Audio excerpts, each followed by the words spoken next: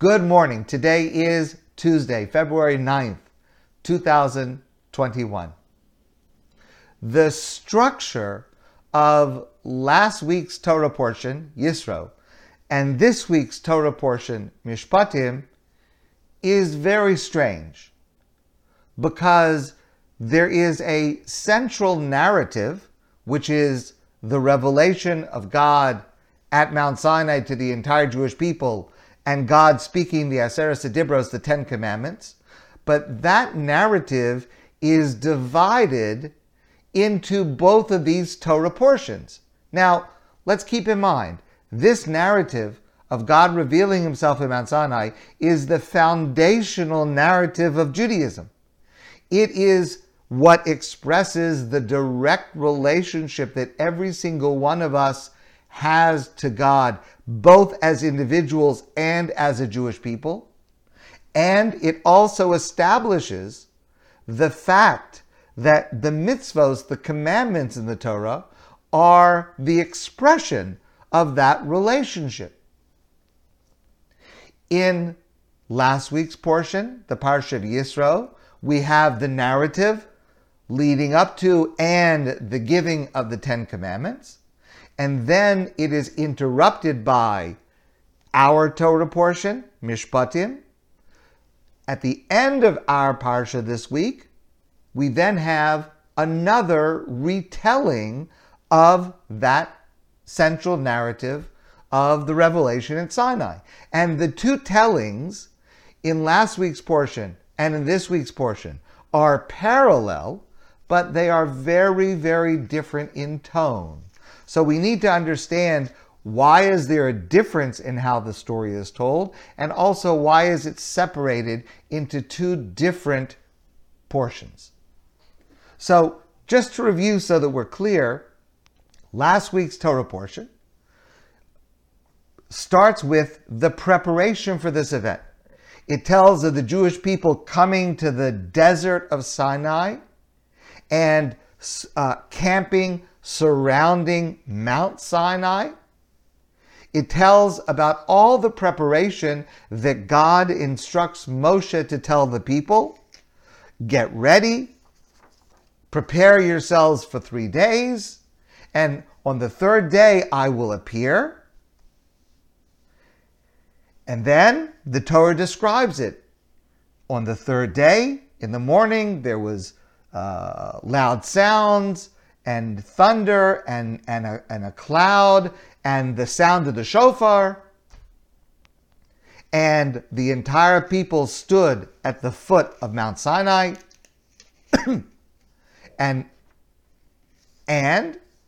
Vayidaber Elokim es kol hadvarim ha'ela lemor. And God spoke these words as follows: Anochi Hashem Elokecha, I'm the Lord your God, etc., etc. So we have the preparation for the event, and then the content of the event, which is the text of the Aseret Dibros, the Ten Commandments, that God spoke to the Jewish people.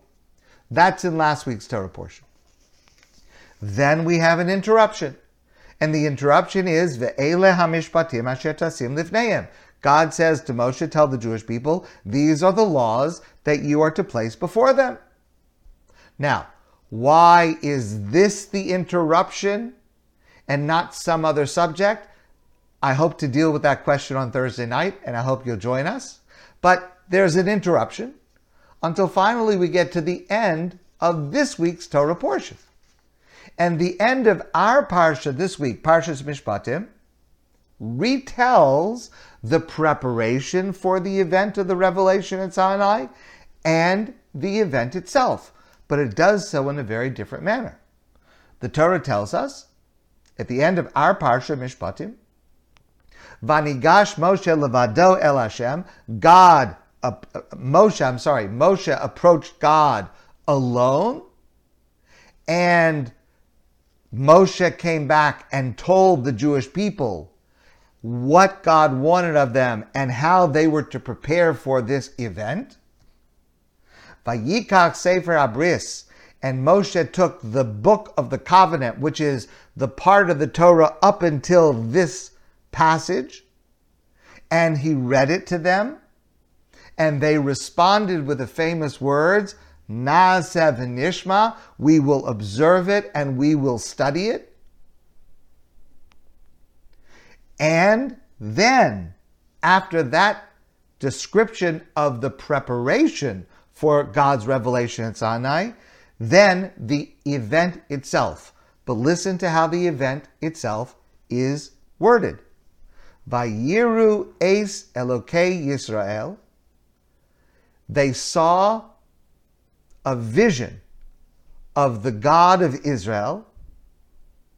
V'sachas raglav, and under his feet, K'maaseh livnas hasapir, was something like bricks of sapphire. Ke'etzem hashamayim latohar, like the essence of a clear blue sky. First of all, I don't even understand what that means.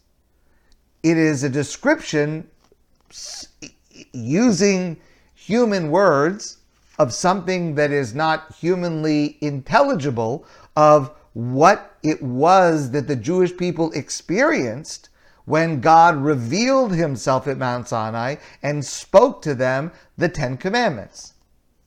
And it was something, if I read the words, not knowing exactly what they mean, but clearly it was something beautiful, powerful.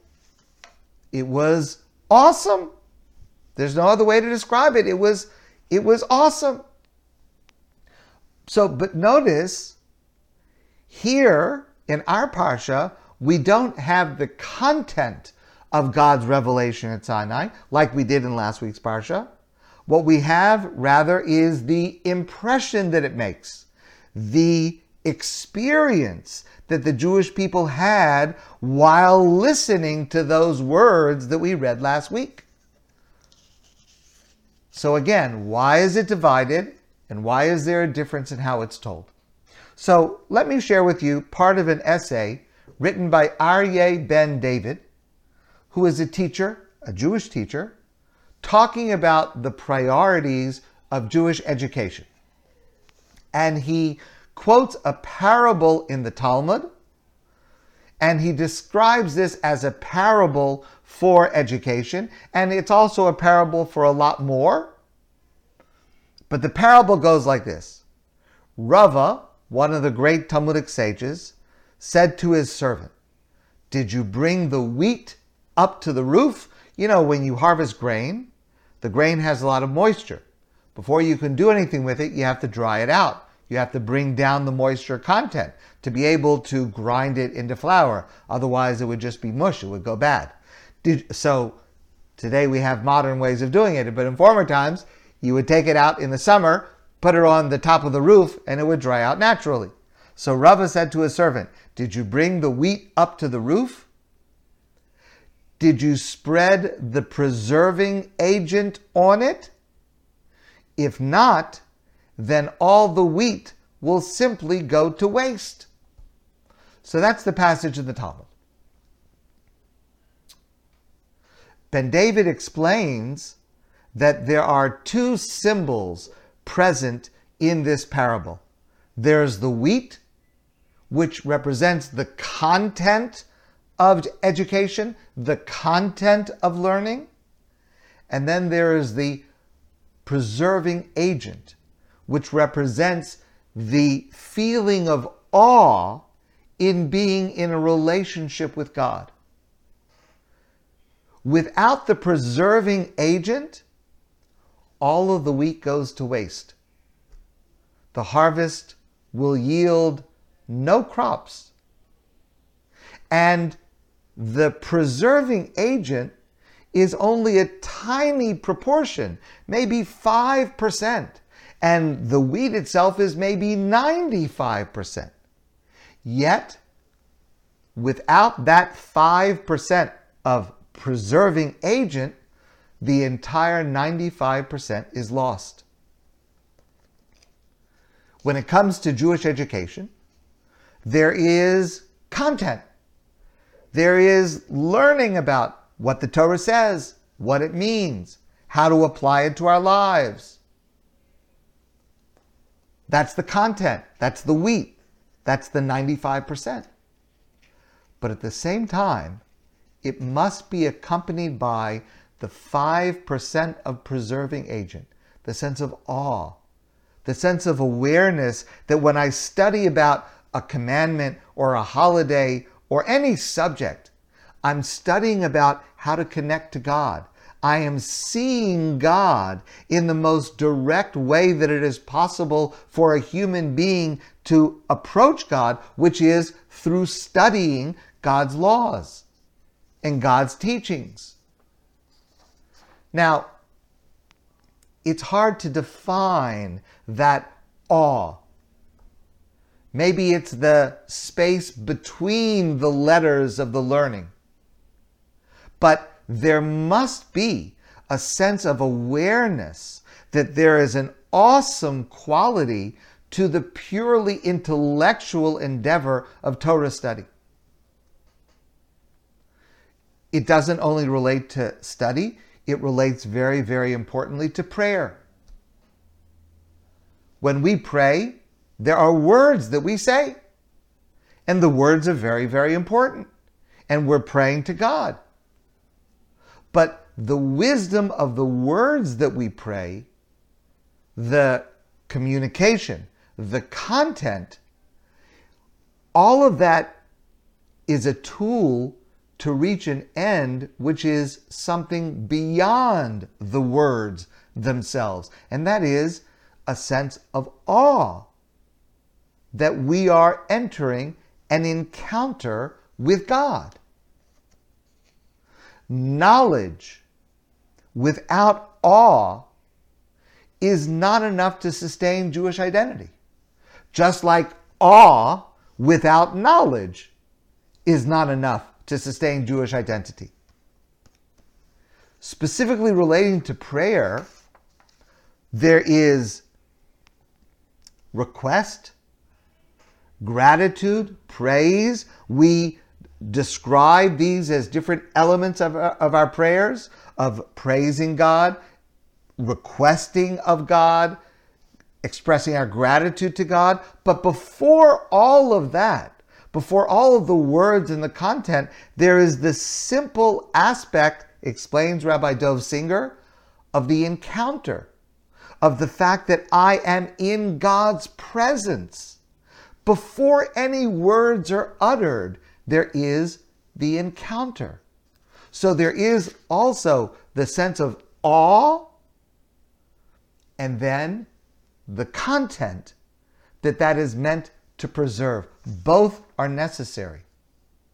The first step we take as we enter into prayer, says Rabbi Dov Singer, is the opening of consciousness to presence, to the sense that God is here. These two aspects of prayer and these two aspects of study reflect the two narratives of Sinai, divided between two different portions. And the reason that they are divided is because Yisro, last week's Torah portion, is about literacy, it's about content, it's about knowledge. What happened at Sinai? What was said? That's the 95%. That's the wheat. That's tremendously important. In our parsha, we have the 5%. We have the preserving agent, the sense of awe, the sense of Naseh v'nishma. We will observe what you say even before we will understand what it is, because we are convinced, we trust that what God will command us is what is best for us. We describe this encounter with God in these terms that are mysterious, are cryptic, but are meant to indicate the beauty of the relationship, the transcendent nature of that relationship. That's the reason that it's divided into two separate portions and it's described so differently. because we need both, and we have to balance both. We have to have the content, and we have to have the awe. And once we do that, we can be sure that the sense of awe that we have of being in God's presence, of having a relationship with God, will sustain the content of learning and understanding what God wants from us. And as we understand the content, we can then recognize a sense of awe and wonder and joy at being admitted into this relationship. Those two components must be separate in order to appreciate the equal importance of both. My friends, I want to wish you a great day.